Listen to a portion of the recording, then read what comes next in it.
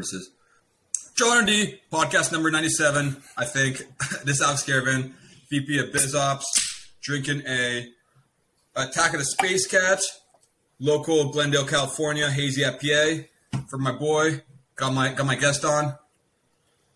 How y'all doing? I'm Mitch. We're going with Bud Light Limes today. That's the usual. That's the go-to. And we already got sauced a little bit beforehand, so you guys are in for a treat. Wait, by the way, do you actually drink Bud Light Limes as like your go-to, or is that just because we have like a fuck ton of Bud Light Limes? Yeah, no, Bud Light Limes are the go-to. That process kind of started when I was out in Arizona, because originally I thought Bud Light Limes were a seltzer. And I found out it was a beer. Yeah. And I haven't gone back since, dude.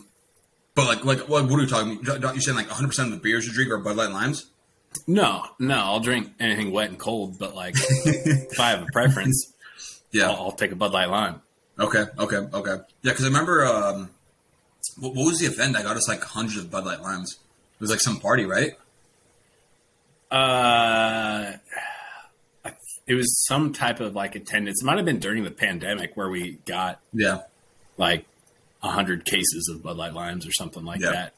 Yeah, but big fan, big supporter. Yeah, there were a couple pods where me, Lindley, and Brady are like trying to do it in gym, and we're like hustling around looking for beers. And we're like, oh, let's go to the strength fridge and grab one of the like 200 Bud Light Limes that are there. But that's right, dude. Anyways, that's right. Yeah.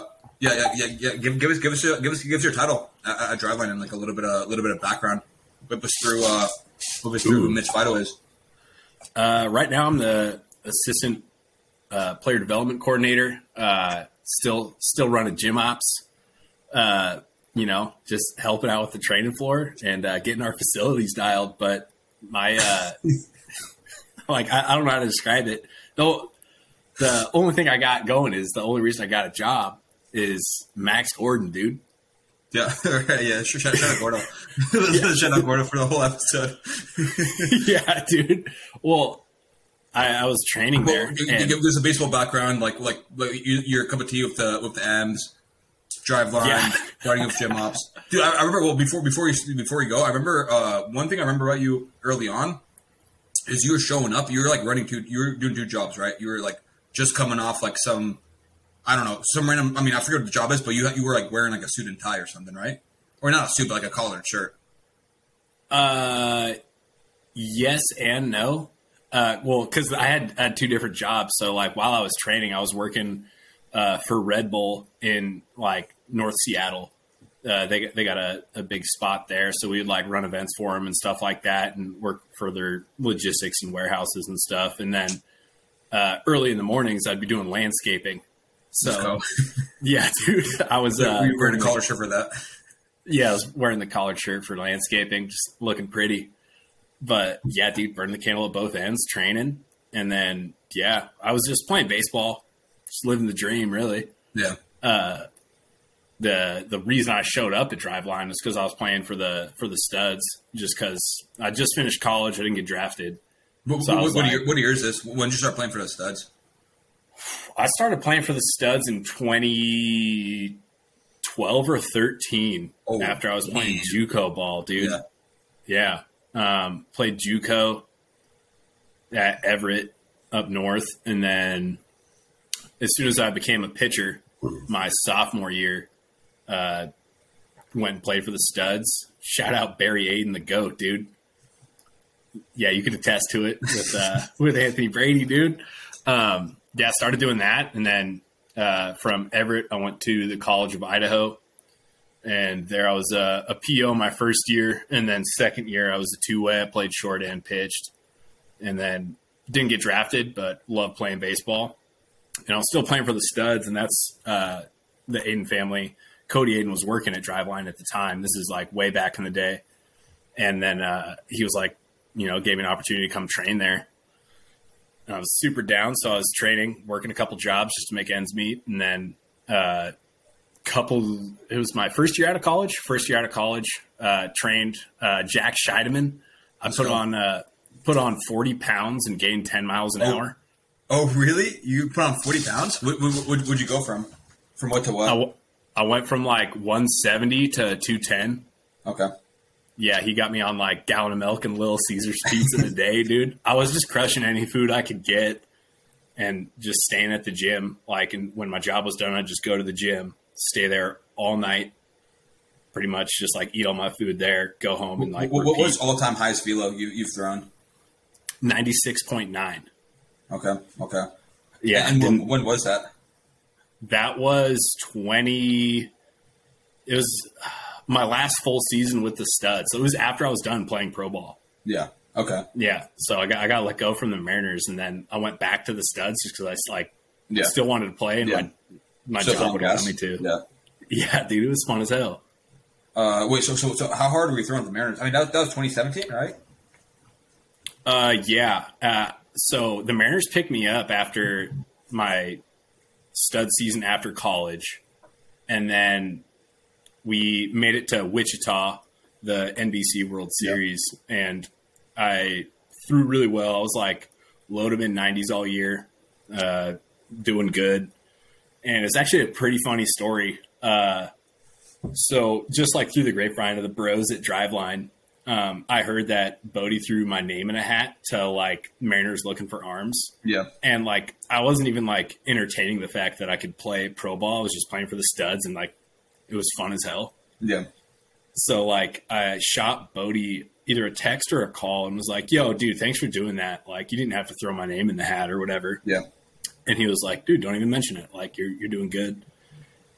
And then like 12 hours later, like we had just finished a game in Kansas and we're drinking beers after the game, like just one. And I get a call from like a scout. And he's like, Mitch Viydo, like, how you doing? This is so-and-so from the Mariners. I was like, what, dude? Like, all right.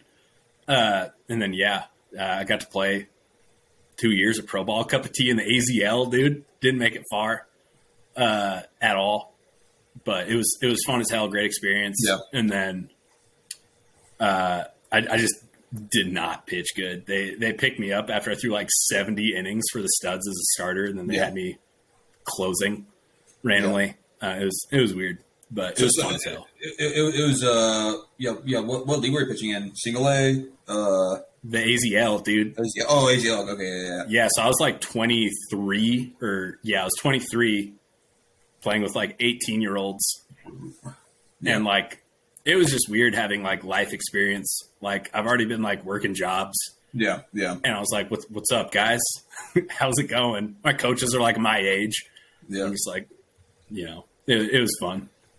Have you heard Engel's story about when he like right before he quit, or right before he got like he like when he was pitching with the Nats like single A or double A team, and like the game before, or maybe like Viydo, I forget, but like him and a bunch of like people on that team, and they're all like younger than him, were like in the dugout like kind of like spitballing like how much money would it take for you to like quit baseball, just quit it, like quit pro baseball, whatever, and everyone's saying like insane numbers, like 1 million, like whatever, even though obviously like the player value of like someone in that spot is like way less than 1 million, and Engels is like $1,000, and they're like, come on, man, don't say that. He's like, all right, fine, $10,000, and like the next day, and he like went, pitched, got lit up, and next day he like went into like whatever, like his manager's office was like, yeah, I think I'm done, man, and then after he's like, yeah, I mean, 100%, I would have taken $1,000, but yeah, give us some minor league stories. Like, what was the grind like?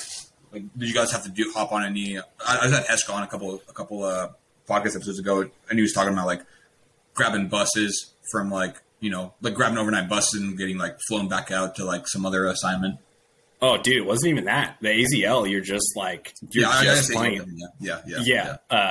Nothing too crazy. It was just like, kind of ridiculous from my viewpoint. Like I was having fun just like worrying about baseball every day, but like at the same time, you got to report to the facility at, 7 a.m. for like meetings or whatever.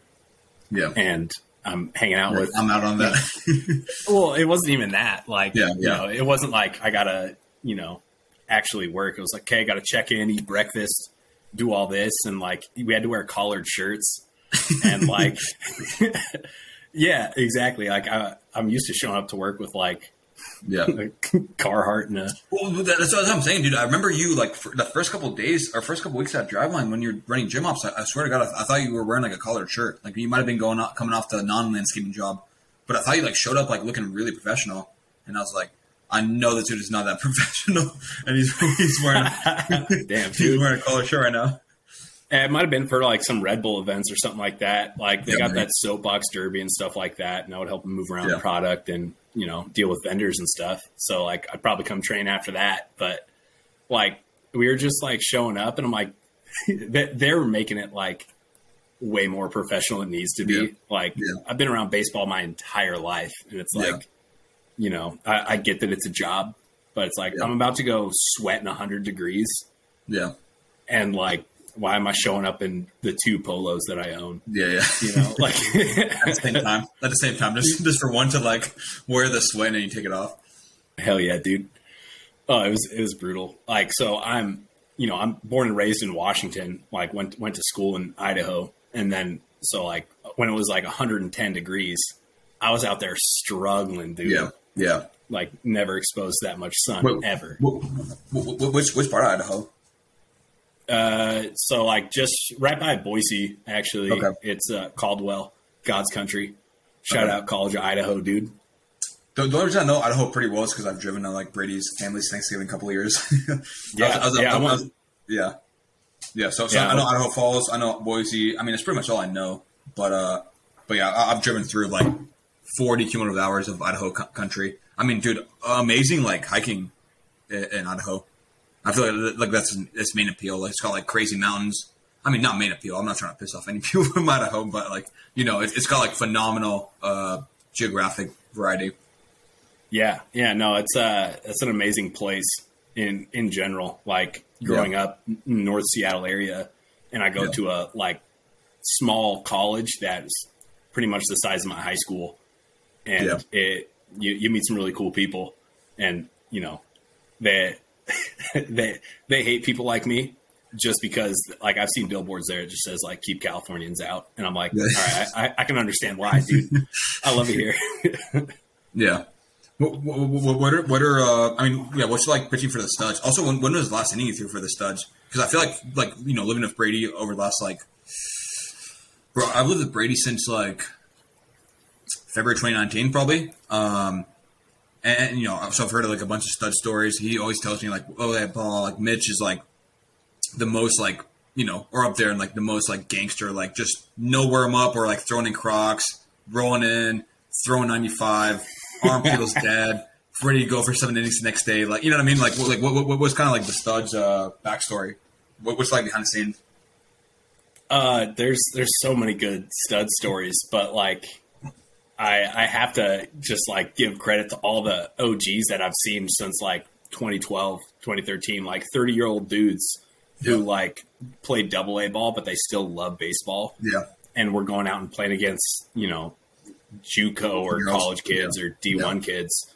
And you got 30-year-old dudes showing up after their full-time job and, raising their kids. Yeah. Just like, I'm going to throw like upper 80s, low 90s, sometimes mid 90s, dominate you. And then I'm going to go home back to my like wife and kids.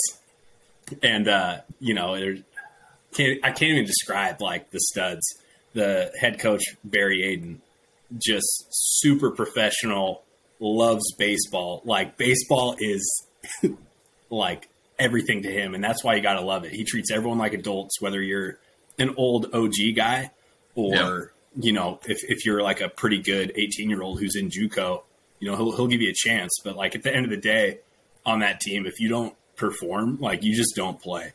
Because like we'll play in tournaments that it's like in Canada for like he's like serious about winning basically. No holding someone's hand, like pretty merit based. Yeah, like my first couple of years there, like I thought it was hot shit. Yeah. And like I had a bad outing, and he's like, "Yeah, you're not throwing in like any of the money games just because like no, like you have to prove yourself. You have to like that's why he loves Brady. Brady shows up and like he'll answer the bell, and like he'll succeed. But like if you have a rough couple outings, like you're not going to see that much playing time, no matter who you are. Yeah, and it's awesome. So when was the last time you pitched for the studs? Oh God. Probably like 2 summers ago. Okay. So this was like my first full year, not like my last 2 summers ago. That season was when like I didn't train as much. I was just like lifting, but I wasn't training throwing as much. So like I could still step on the gas pedal for throwing, but my arm care wasn't as great as it used to be in my playing days. So like I think it was the first inning and the first batter got him like 0-2. I'm like, all right, I'm gonna try and throw hard here. And like my arm felt good, but my velo was only like, I think it was like 91. And I tried to step on the gas pedal, and I've never had an elbow injury ever. And I just felt a big pop in my elbow. And I just look and I'm like, oh no. And I tried throwing another one, and it was like 20 miles an hour slower, and my arm looked like a balloon. And I was like, all right, well, I'm 20, I think it was like 27 or 28 at the time. And I was like, oh boy, that's good. That one's on me. But the year before that was like one of the better stud seasons I ever had. Yeah. Like fresh out of pro ball. No, I mean, I remember like Brady talking about it, like just talking about you, like you being nails, or you hopping in after like limited, like you'd just be hopping in, throwing innings, hopping back out, coming back in as a starter, like on short notice. Wait, so what's happening for your elbow? I actually don't know this. So like, have you? Oh, it's partially torn. It's still ballooned. Show it on camera, dude. Oh no, it's all good. Like I didn't get surgery. I'm too old to get surgery. Like I'm not trying to play professional or nothing, but like I'll still throw every now and then and like crank it up. It just sounds like a creaky door and hurts every now and then. But yeah. So like that at my actual last like full season of the studs, that's like the last time. When was that? I want to say it was like. Was that the year you guys won in 2019 or 2020, right?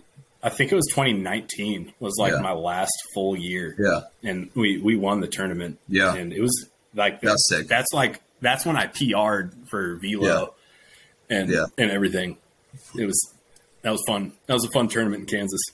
I think Brady told me like he got his like rib popped or something when you guys all dogpiled or something on top of him. Yeah. Right? Didn't he?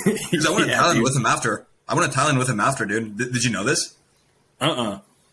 Bro, so I went with Brady to Thailand right after the tournament, and he was like, and he's like, Brady doesn't complain about stuff and has like a high pain tolerance, so he's like, whatever, like my rib kind of hurts, whatever. First day in Thailand or first day in like Chiang Mai, we flew in, checked in our hostel, we're like walking around. I was like, dude, Thai massages are like $3. Like let's hit a massage. Like I like massages, I just don't buy them because I can't like spend $100 on a massage. So like, let's just do it. And he's like, all right. He's like, my rib kind of hurts, but like, whatever. And I was like, all right, like, you'll know better than me, like when to hop out. And you know what Thai massage is like when they like walk all over you and stuff. Is that where they're walking on your back? Yeah. Like they'll walk on you. They'll like pull. They'll like bounce on the other side of the spine. It's pretty intense, and you can like write like whatever you want, like more intense, whatever. I don't know what Brady wrote, man. But like, I mean, again, for me, it was like a lot of pressure, but like, I like it, and I didn't have like a fucking popped rib. And then we get out of it, and Brady's just like, man, I'm 100% sure my rib is broken. I was like, why did you do the massage? Then he's like, I mean, you were doing it. I just figured I'd do it. It's only $3. And I was like, all right. And like for the whole trip, he's just like, bro, because I remember we went on a hike, and Brady loves hiking. Like we went on like a big hike. And it was like raining, whatever. We like got to like right under like the big ascent that had like whatever, like 30 or 40 switchbacks. And also we were like running low on time. I was like, yo, we gotta hit this. If we hit this, we gotta go fast. And he's like, I think I have a broken rib from the massage. We gotta go back. I was like, okay, very, very fair. Who was on the team? Budnick was on the team. I remember because he made like that first base play. So, by the way, speaking of dude, I gotta get Budnick on the podcast at some point. I haven't talked to him in a while. Do you know? Budnick's a man. Yeah, Budnick's a man, dude. I used to call him the king of Shingletown. Oh my lord! Yeah, funny story about Budnick. I think so. I've known the Budnick family for like a long time. Oh yeah. I think my dad played fast pitch softball with his dad, so like we knew each other growing up. Budnick's the man, dude. Oh, I thought you were going to tell a story, dude. I thought you were going to tell. No, I'll tell. No. Oh, you're not going to tell a Budnick story? No, I got some Budnick stories, but he's a happy man now, dude. He's an adult now. Yeah. What do you mean? Budnick's got some good energy. Him and Brady used to compete in eating competitions for the studs back in the day. And then, after that, they just started fat shaming each other pretty intensely, calling each other out. But yeah, dude, both Budnick and Brady, big hockey guys. That's right. Yeah. I'll withhold my Budnick story then. The King of Shingletown. But if you somehow watch this episode, which you might, I'll just give a visual cue for what I'm talking about. This is why Budnick's the King of Shingletown. I remember him in line at Shingletown like this one time. Oh no, dude! That's all I'll say. Oh no, bro! That's all I'll say. Oh my lord! But how long do you think Brady's going to pitch for the Studs? Forever, dude, forever. Because we used to have. He's going for that league strikeout record, right? Like he's going time. For it, but I don't think he'll get it because we got. He doesn't play anymore, but there was the closer before him. His name's Tatum. He's side armor as well, but he threw about 60 miles an hour. Yeah. So, like, he never had an inning limit. Because he was just flipping it in there. And I think he played for close to 15 years. So, like, he's in the NBC Hall of Fame. He holds, like, almost all of the pitching records for most of all of that. And I don't know if Brady can keep up with that, dude. I mean, I'll say behind the scenes, like Brady's been eyeing that record for a couple of years. Like he's been mapping it out. Like if I keep up this K rate for like this amount of years and then play like this much longer with a lower K rate, I'll hit him in like 20xx. Like he's definitely had his eye on it. I haven't talked to him super recently about it, but he's had his eye on it. I'll have to hit him up, dude. Is he still training? Is he still getting after it? I think so. I haven't seen him in a while. Because last time I was in Seattle, he was in Clearwater for the Phils. I think just last time. I was about to say both of the last two times. But yeah. I mean, Studs season starts. When does it start? Like late May, early June. Yeah, late May, early June, and then it's like 70 days of straight baseball. Like you get one or two off days. Yeah. And like, 4 or 5 big travel days, whether it's Alaska, California, Kansas, whatever. But damn, dude, that stuff's fun. Studs is hard to compete with, dude. Yeah. Hard to compete with. I was going to ask you about the Arizona facility. I mean, like as most Driveline fans know, we have an Arizona facility now. We've kind of changed locations a couple times. And we're, behind the scenes, we're like probably looking to expand continuously. You had a huge role, obviously, in like tracking down that facility and going through a couple potential plans. Give us some behind the scenes alpha. Like, what was it like trying to get a facility that would match our requirements, enough space, enough like autonomy, our ability to bring in technology, whatever. Give us a juice. Yeah, it's a difficult window to fit. The first thing that's difficult is when you're looking at commercial industrial spaces like a warehouse. Like it's all usually made for a company that just has a warehouse. So whether it's me or a broker talking to whoever, it's like, yeah, we're going to put a baseball facility in here. There's probably going to be some holes in your walls, some loud music.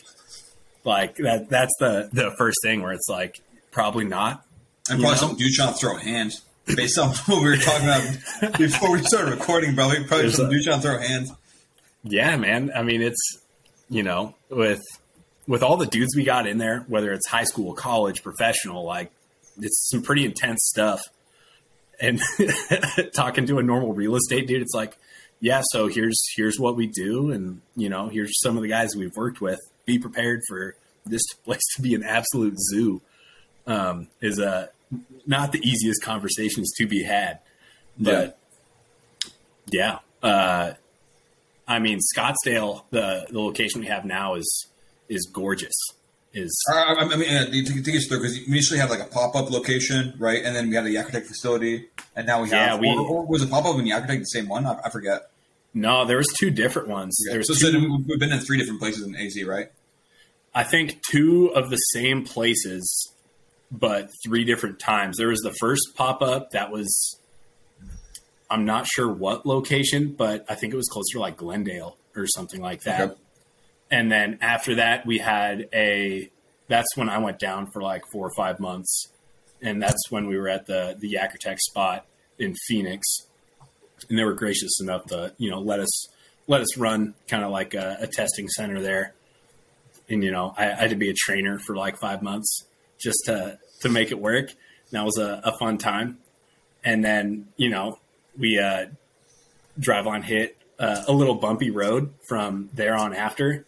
But when we left, I think it was me, Spencer, Gordo, Sammy, because we had that one in Texas too. The guys from Texas came down to Washington or Scottsdale, excuse me. And we ran that for like a couple extra months, and we were gaining some traction.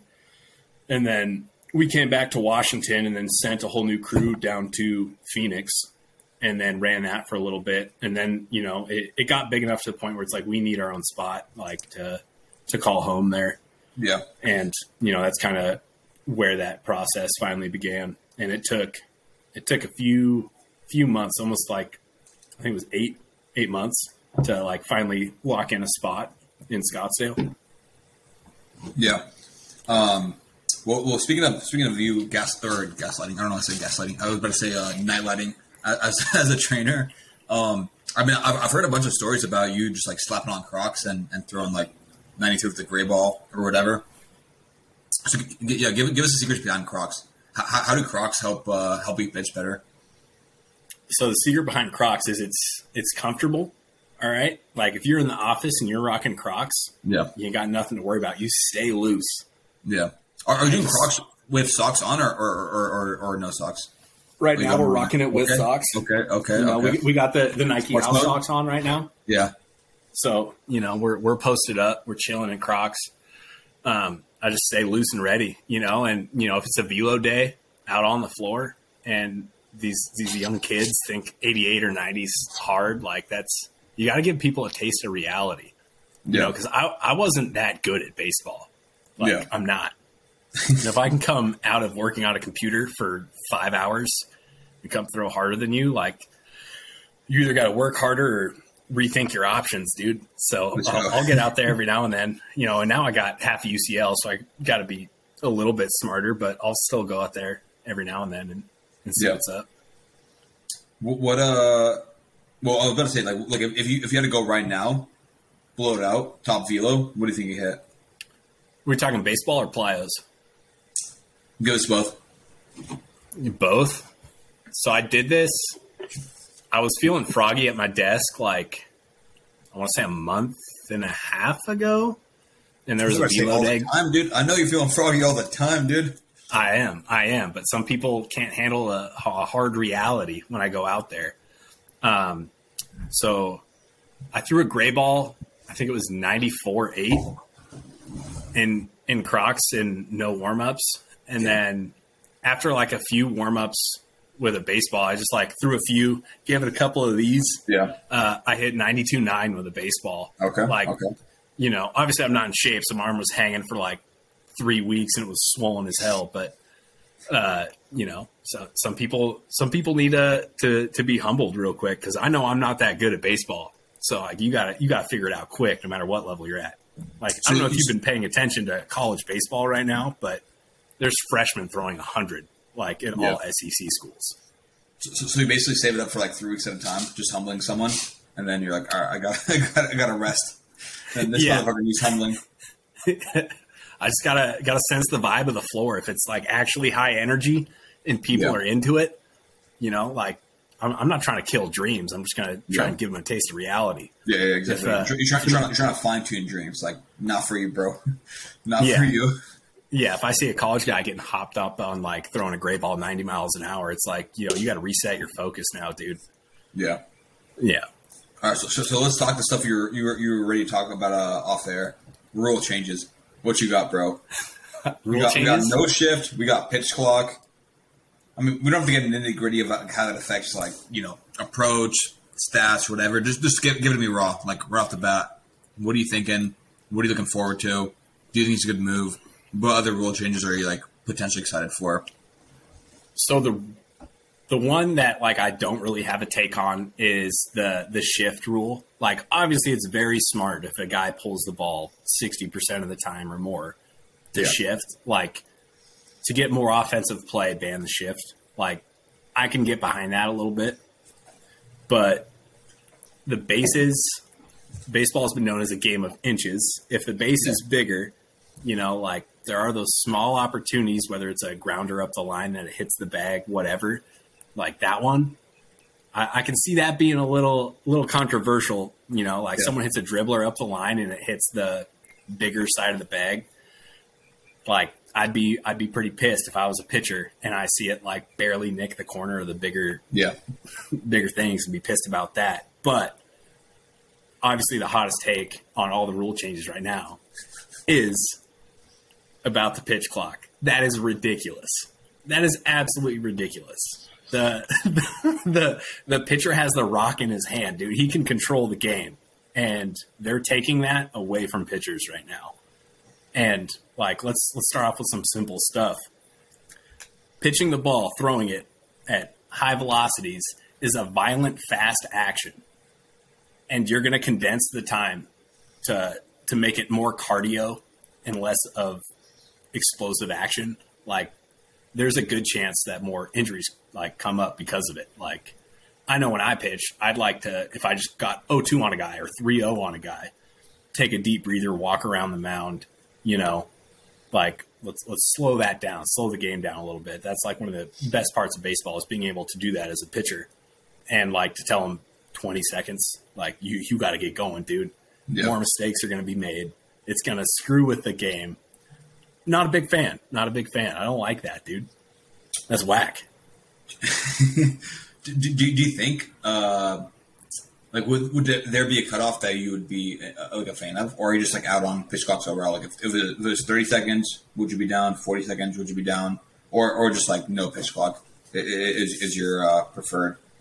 I mean, no pitch clock. Like all those dudes are professionals that are playing at the MLB level. You know what I mean? Like they're not trying to sit there for forever either. Like they have a job to do, and that's like let's let them do their job to the best of their ability. Yeah, you know, like that's.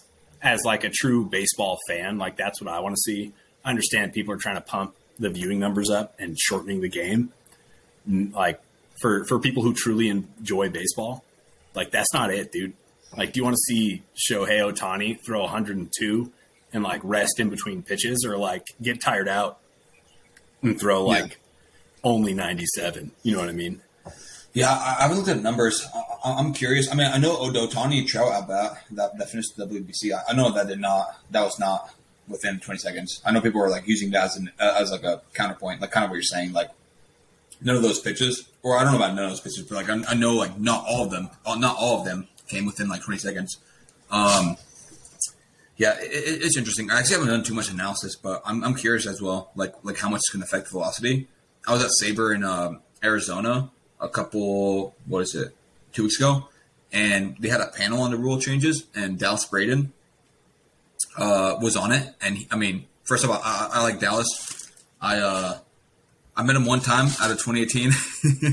It's a funny story. I met him one time at 2018 winter meetings. We like, it was me, Bodie, Mike, Sam Breen, and Ochart went to winter meetings for Driveline. We had like 18 like meetings with like teams. It was like a pretty packed schedule, and we threw like a media party one of the nights, and so we had like a bunch of media members come there, and they were like I'll tell the story. There were like two women at the party, and I saw, and like both of them like decently attractive, and I saw Dallas Braden talking to one of them, and I literally came in and like hopped in the combo because of that. And I remember like Dallas Braden was like telling some like, oh yeah, I was at this crazy bar, like blah blah, like people were like swinging from like swings, whatever, and I was like, yeah, I was at this crazy bar in like Budapest, Hungary, and like blah blah, like just completely. That's my main interaction with Dallas Braden. If you ever watch this episode, shout out Dallas Braden. But no, like the rule change panel, he was like a little bit like almost like hot takey, but he's like, no, they're elite adjusters. They're gonna adjust the pitch clock. Like Max Scherzer took one game to adjust the pitch clock. What'd you see the next game? you saw him like use the pitch clock to his advantage. You know, like it was like I don't know. I think it's interesting. Like I think it'll probably be. I think the effect is probably not going to be too large. I think the velos on pitches is a good point. I think like seeing how many innings people go and pitch counts is going to be another thing to monitor. Seeing how nasty pitches are is going to be another thing to monitor. Like, are like sliders going to get as much depth? Are there going to be as many swinging strikes? But is that what MLB wants? You know, like offense is down across the board. We just started having burps in the middle of the podcast. That's fine, dude. Offense is down across the board. So, like in that lieu, it's almost like potentially a plus, but. I don't know. I'm very curious how it goes. I know. Again, I know they trotted out like certain leagues before. I still need to do like a little bit more research to actually have like a very like concrete take. But I mean, one thing I know for sure. One thing I'm out on is I've seen people like suggest that they keep the pitch clock and take it off for the ninth inning. I think that's a terrible idea. Yeah, you got to be able to standardize it. Yeah. It has to be standardized. Having set a rules for the first 8 innings and then taking it off for ninth inning is like crazy. It would give closers so much leverage, and just like, it would be such a weird like tactical like knot to like add to the game. But anyways, that'll be very interesting. I mean, I keep going back to like the fans' point of view. Like you said, just change it for like the ninth inning. Like, I agree that that's a terrible idea to, like, standardize the rule of, like, ninth inning, all out, go for it. Yeah. But, like, say you are in a situation like the Mike Trout situation. I know that wasn't the pitch clock or whatever, but, like, if you're watching, like, say it's the World Series or whatever, like an important game with your favorite players at it, if you're in the ninth inning and you have, like, a showdown or whatever, like, just the anticipation of, like, I want to cherish this moment. Yeah. Like ridiculous to be like, oh, he only has like 20 seconds to pitch it. So you better hurry this up, instead of like the whole crowd cheering for as loud as possible, for as long as possible. Like that, it would make the moment a little bit better. But I am interested to see like the data behind like how it turns out. Obviously I wish no ill will on any of the pitchers. So I hope that like doesn't raise injury or whatever, but I'm out of shape as hell. So like, if you told me I got to like throw that many times, like in that short amount of time, like you throw one pitch and then you run off the mound. Oh dude, I take like, even when I wasn't playing shape, I'm taking my sweet time. I want to have my breath under me. I want to like be fully locked in for every pitch. So like, if you gave me a time clock or whatever, like I'm just stepping off and being like, I'm taking my time. Make it miserable for the hitters. I'm a little selfish, but like, that's the best part about being a pitcher. You have the ball. You can be as selfish as you want, and they're taking that away. Used to be about being as selfish as you want. Now you got to play by the rules. Whatever, man. Whatever. All you got to do to be a good hitter is get on base 3 out of 10 times. That's all you got to do. 3.5. 3 out of 10 times. 3 out of 10 isn't that good. I mean, I'm very curious how like fan attendance is going to change too, right? Because that's most of it, right? Like just getting more fans and keeping, or not getting more fans, but like retaining fan interest and getting more revenue probably. So I'm curious. I mean, so what's your take on this? So like you go to a Mariners game, right? They stop serving in the 7th inning, and the pitch clock's in play. You want to enjoy that game. It's your Friday night, Seattle summer. It's 75 degrees. It's going to be light until 10 p.m. I'm smoking beers, bro. I'm smoking beer in my back pocket, dude. You're stocking up? Yeah, no, but what were we going to ask? Like less time to, or like the 7th inning comes faster? Well, yeah, like they want to make the games faster. Stadiums, that's how they make their money, is sales at the stadiums, tickets, all that. It's like, You're cheating the fans out of a longer experience as well. That's what I was going to say. I'm curious how the revenue actually shifts because, the games will be shorter in person. Also, like the broadcasting, like you broadcast to a larger audience. You have like advertisers pay you more money because they have like more time to like put in their ads, like whatever, right? Like the games are going to be shorter. Yeah, no, I'm very curious. I mean, yeah, like one of the most momentous, like, different seasons coming up because, again, like, stuff has not changed for a while. I mean, I think the shift stuff is going to be, I mean, I think the pitch clock, I think the pitch clock is going to get more headlines, but I think the shift stuff is going to be, like, potentially, like, even more impactful in the stats. Because so many players you can just game on the shift, dude. You can just game. You know, they pull they pull the ball like X% of the time. Like, of course you're gonna like. And to be honest, again, I'm talking from a totally analyst point of view. I'm not that hyped on the shift ban. Like, I'm not like bummed on it, but like, dude, it's gonna change the game like crazy.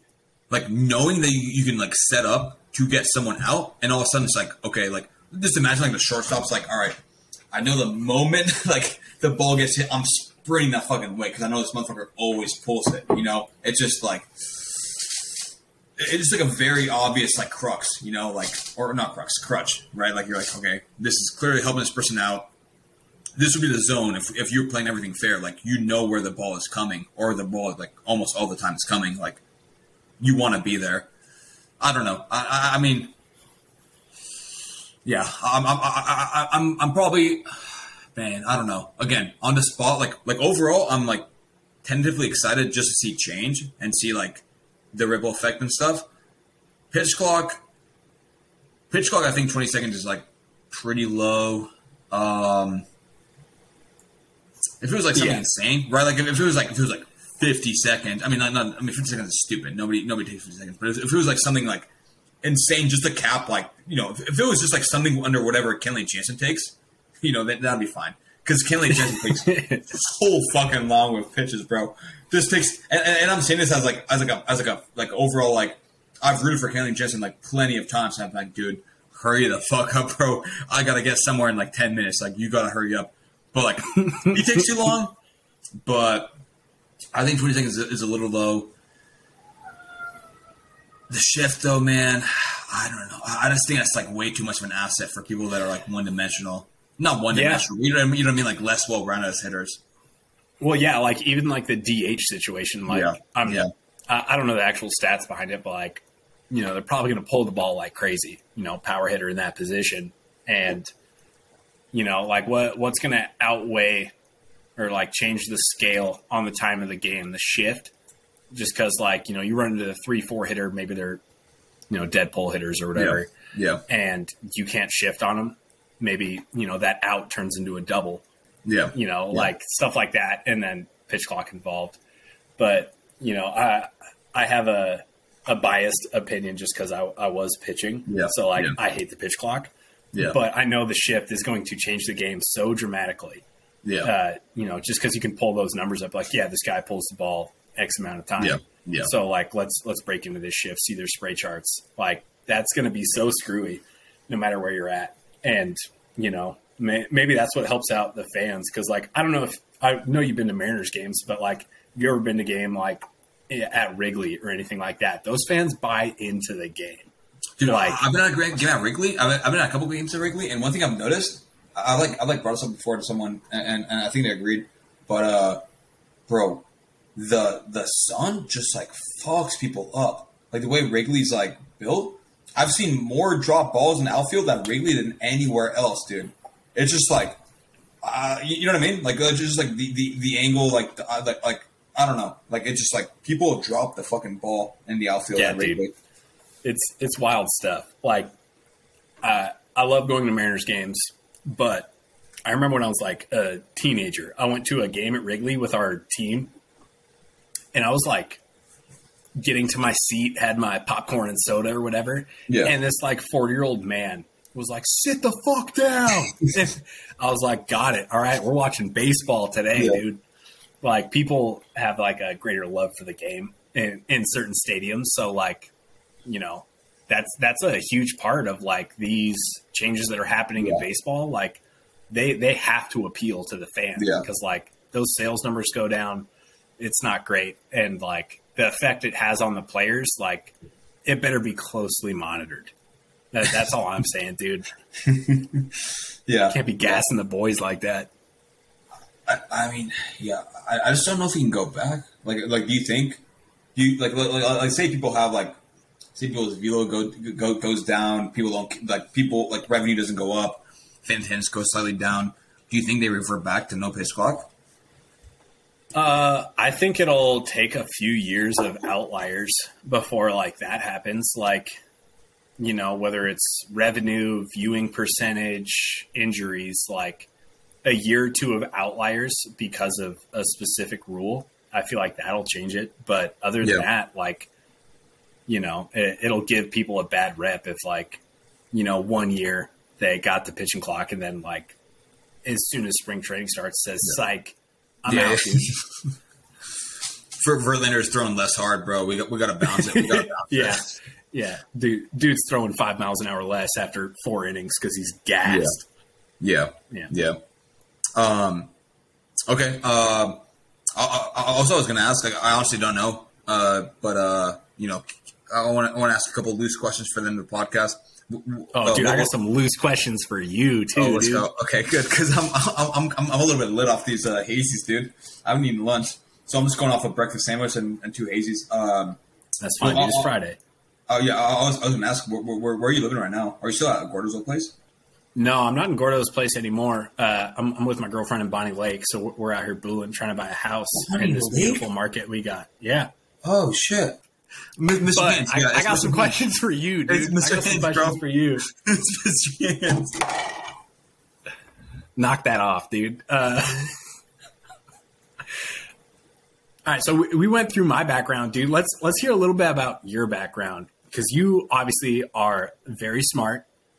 People on that. How did you get involved in like baseball and Driveline in general? I've never heard this story. Like, where did you go to school? Like, what's the deal, dude?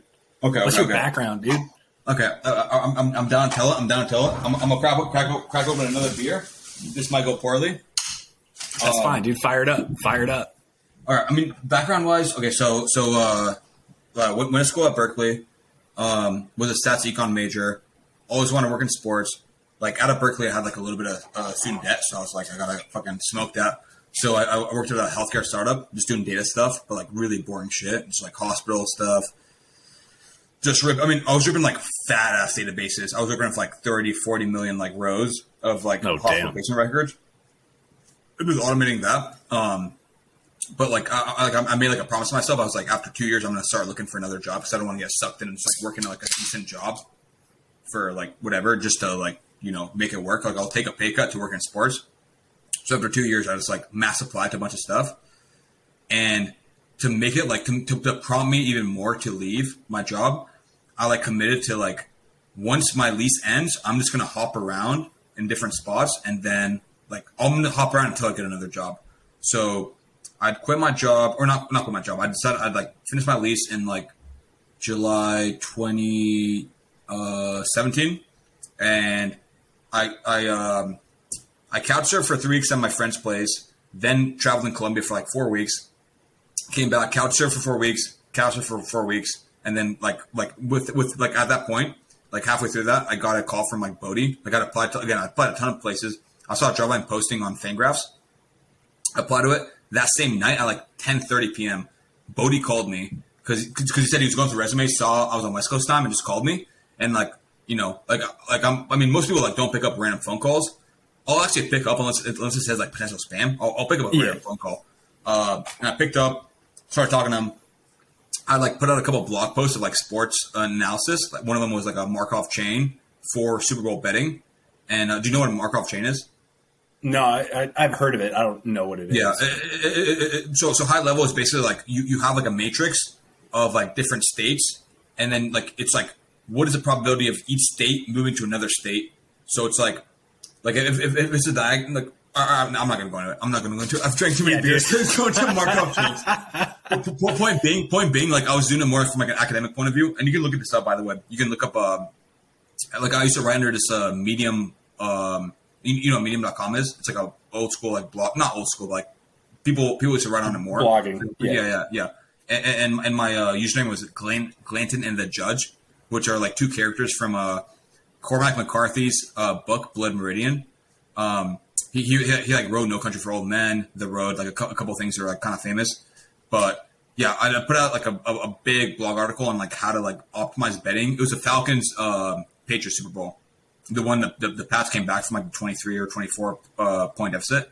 So I put out a blog on how I would use Markov chains to optimize betting on that game, and I ended up being right in it. But I was saying, I was like, I'm just doing this academically. I actually don't believe like this is how you should do it, but whatever. And Bodie read it, and he'd use like Markov chains for his own like gambling stuff, like decades before, you know. So he called me, we talked. I flew out to Seattle like a week or two later, and it was funny. I think I've told Bodie this, bro, but the night I flew out to Seattle, like the night before, because he bought me a flight out of LAX to land in Seattle at 6 a.m. So like out of LAX at like 4:30. Yeah. And I had a friend who lived near LAX, so I was like, I'm just gonna crash this place. Because at the time I was NorCal, so I was like in LAX. Or I think I told him I was in LA, so I was like, yeah, buy me a flight out of LAX. I'll be there. So I go over to my homie's place, and I was expecting like, you know, let's grab a dinner and then like I'll crash early. Like we're grabbing dinner, and he's like, it's my birthday, by the way. Or like, I forgot how he brought it up. I was like, oh, bro, let's go out. Happy birthday, dude. Let's get it. I was like, let's go out, you know? So I mean, we were out crazy late, but we were out until like 12:30, and I had an alarm at 4:30, right? So oh, damn. I slept like 4 hours, get on the plane, land, I'm fucking dead, right? I'm fucking absolutely dead. Bodie picks me up, takes me to like a brunch place in like Magnolia. And it's like an all-you-can-eat like brunch spot. So I pound like 8 cups of coffee because I'm just absolutely dead. You're getting after it, dude. Let's go. And then after I pound 8 cups of coffee, I'm just like smoked, right? I'm just like ripping a bathroom every like 45 minutes. So I'm just like, all right, like my stomach is roiling, but I'm basically with Bodie the whole day. So like he takes me a tour around the facility. I talked to like Bauer was in throwing. I talked to Bauer. Like basically take like 3 interviews with Bodie with like Bodie and like Dwayne back in the day, Dwayne St. Arnold, shout out, original project manager for track.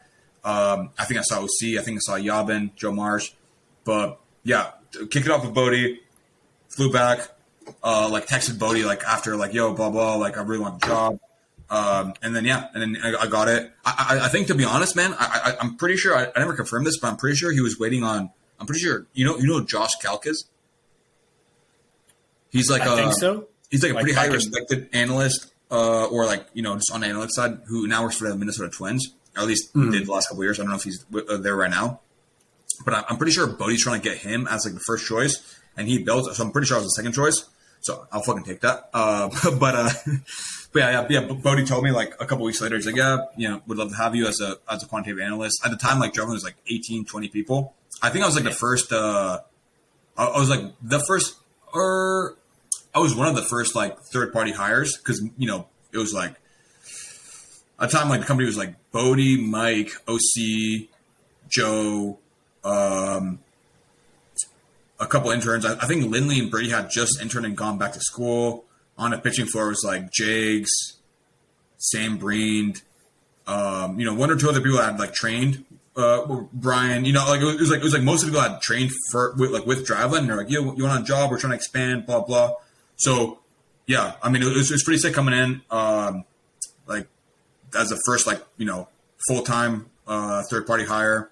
I remember I showed up, dude. I remember like for the interview, like when I flew in. I mean, I still don't. I have like no like nice clothes, as you probably know from just having seen me like walk around. And dude, I'll show you. I'll show you what I.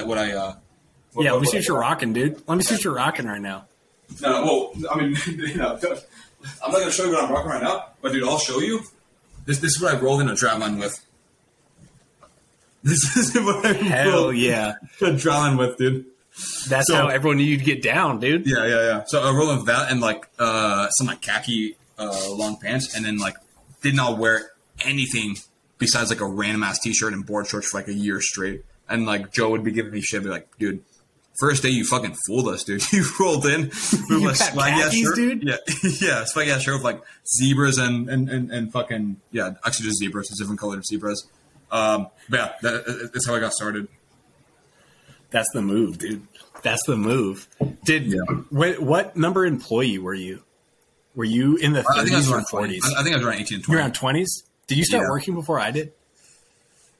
I literally so I got hired like December 2017, and then Bodie sent me a bunch of stuff. I was doing like some online stuff, and then I think like I like New Year's Eve down in SF.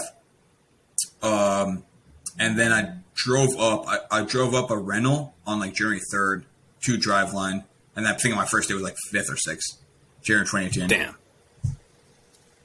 Yeah, because I was training there for a few years. I'd have to check what number employee I was. Yeah, but I always tell everyone like your story of like how you work here is so much cooler than mine. I don't know. I feel like my shit is more rando. I feel like coming up the company and like training is like also pretty good. Like, you know, just storyline. Well, like literally how I got my initial, I started working like part-time before I was full-time, but I was just like training. And I just remember the day, like Gordo, absolute homie, just comes up and he's like, "Hey, you want to like work here?" And I was like, "All right." And then I just got like an email for like Gusto and all that. And I was like, "Okay, I guess I'm working here." Like straight up out of holes. Like I could fix that, dude. Dude, yeah, I love Gordo. I gotta get back in town when he's back up there. You said April 1st till when? Yeah, probably not too long. I mean, spring training will come to an end here soon. So, but yeah, dude, fire me up, dude. Yeah, I always love telling people who like are outside of Driveline the mixture of people that work at Driveline. It's hilarious, dude. Yeah. Like you went to Berkeley. Yeah. What would you say your major was? You stats got like what?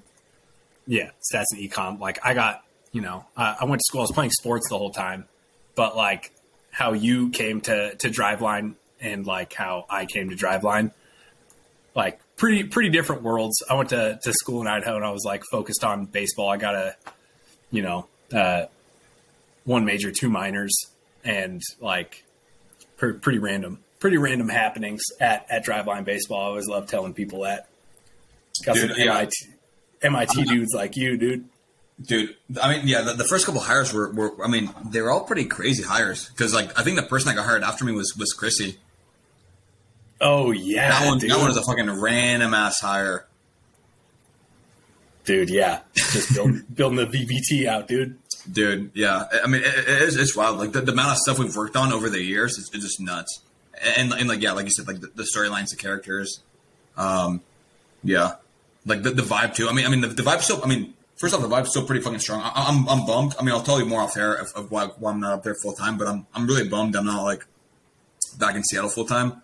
But yeah, I mean, shit is fun, but also shit used to be so Wild West back in the day, dude. Shit used to be so Wild West back in the day, dude. So Wild West, dude. Like when, like that changed is, I feel like the Wild West, like obviously it's difficult to be nostalgic about like the way Driveline used to be. But like when we went from 2-4, 4-3, and 5-4, our old buildings to the new building, like that's when my mindset like changed. Yeah. Like I'm still about the Wild West, but like it went from just a little bit. Yeah, it went from just like, hey, knock that out. I'm like, I'm down. Yeah. Let's roll. To like I'm dealing with architects, contractors, the city, like doing all that. It was like, oh boy. Well, that's what I was going to ask you. That's what I was asking about the like you know, the behind the scenes on the facility stuff. So I'm just imagining you like talking to like people like, yo, we good, doggy? Yo, what's up? Yeah, just like super informal. Yeah. Like, what's up, bro? Well, yeah, I'd have to get super formal with people, like just being a total baseball dude my entire life, and like, you know, one of the funniest parts about it from our original move from 2-4 to our new spot was our architect company. So like I didn't have much of an idea of what I was doing. I was like learning and shooting from the hip, like about all we need to do this like completely legally and like get it knocked out and what they need to provide. And like, what's a fire alarm? Is that when you smoke too much and like hotbox I mean, pretty much, dude, pretty much. But our first architect, like, zero idea about baseball in general. Yeah. And our facility in Kent is 50,000 square feet pretty much. Yeah. And it's all baseball stuff besides the offices. So I'm describing this stuff to him, and I was like, yeah, we're going to have netting hung down from the rafters. It's going to be this size. And he was like, what are you even talking about? And I was like, oh my God. So I was harping on this dude, like from the get-go of the project. And this dude's boss called, like the head of this architectural firm, like emailed me this long ass thing and was like, due to your insane demands, like, I don't know if we can do this project. So I'm calling him like 4 to 5 times a day, like 6 emails a day. Like, you need to put this in there, figure this out. And force plates under everything, bro. We're fucking digging under and then fucking building over. Yeah, like we're going to cut the concrete out, put force plates in. Yeah. And this dude was like, dude, like, you need to come to Seattle and talk to me because you are ridiculous right now. And literally, so their boss like called me and emailed me, and I had to have Mike, like, it was almost good cop, bad cop. Yeah. He had to like apologize for me. But at the same time, we're like, yeah, we need to get this done, dude. Like, keep harping on him. It was hilarious. There was just a lot of, legality in it. That as a recurring like behind the scenes thing as a Driveline play. Like, there's parking is always going to be an issue. I feel like neighbors complaining about sounds. It's always going to be an issue, right? Like, it's just like we just have like we are high maintenance, like at the end of the day, we are just high maintenance. Like, we gotta we gotta find a place like not only that has a space, everything, which gotta be like, we gotta like give wads of cash to like our neighbors, like, shut the fuck up. I mean, it's not to that extent, but like going into it, like our company in general is like high maintenance for a real estate need, but like the training floor product, that we put out because of that. Absolutely immaculate vibes. You want to bump Taylor Swift at max level and start yelling at dudes? Like, go for it. Like, do it. And in the summer when we have, close to what? I was just looking at this, like 100. I thought you knew Zoho, bro. I thought you knew Zoho, dude. Screen share. I do. I will, dude. I will. But like per hour having, let's round and say like 180 dudes an hour. Yeah. And we only have X amount of allocated parking spots. Yeah. And, before we got the lease in our permits, we had 96 extra parking spots put together. And our neighbors were like, yo, what's that all about, dude? Why do they get all the parking? And it's like, because we got homies rolling through. We got homies rolling through that want to get better, dude. Yeah. Well, okay. So first off, what's your go-to T Swift song? Because I've actually recently, like, kind of low-key become a Taylor Swift fan. All right, you can tell me after the podcast if you should clip that part out or not. Will do. Yeah. Anyways, we should probably wrap it before this gets too out of hand. But bro. Good to have you on. We'll do something when I'm in town too. Which TBD. When are you coming back into town? TBD.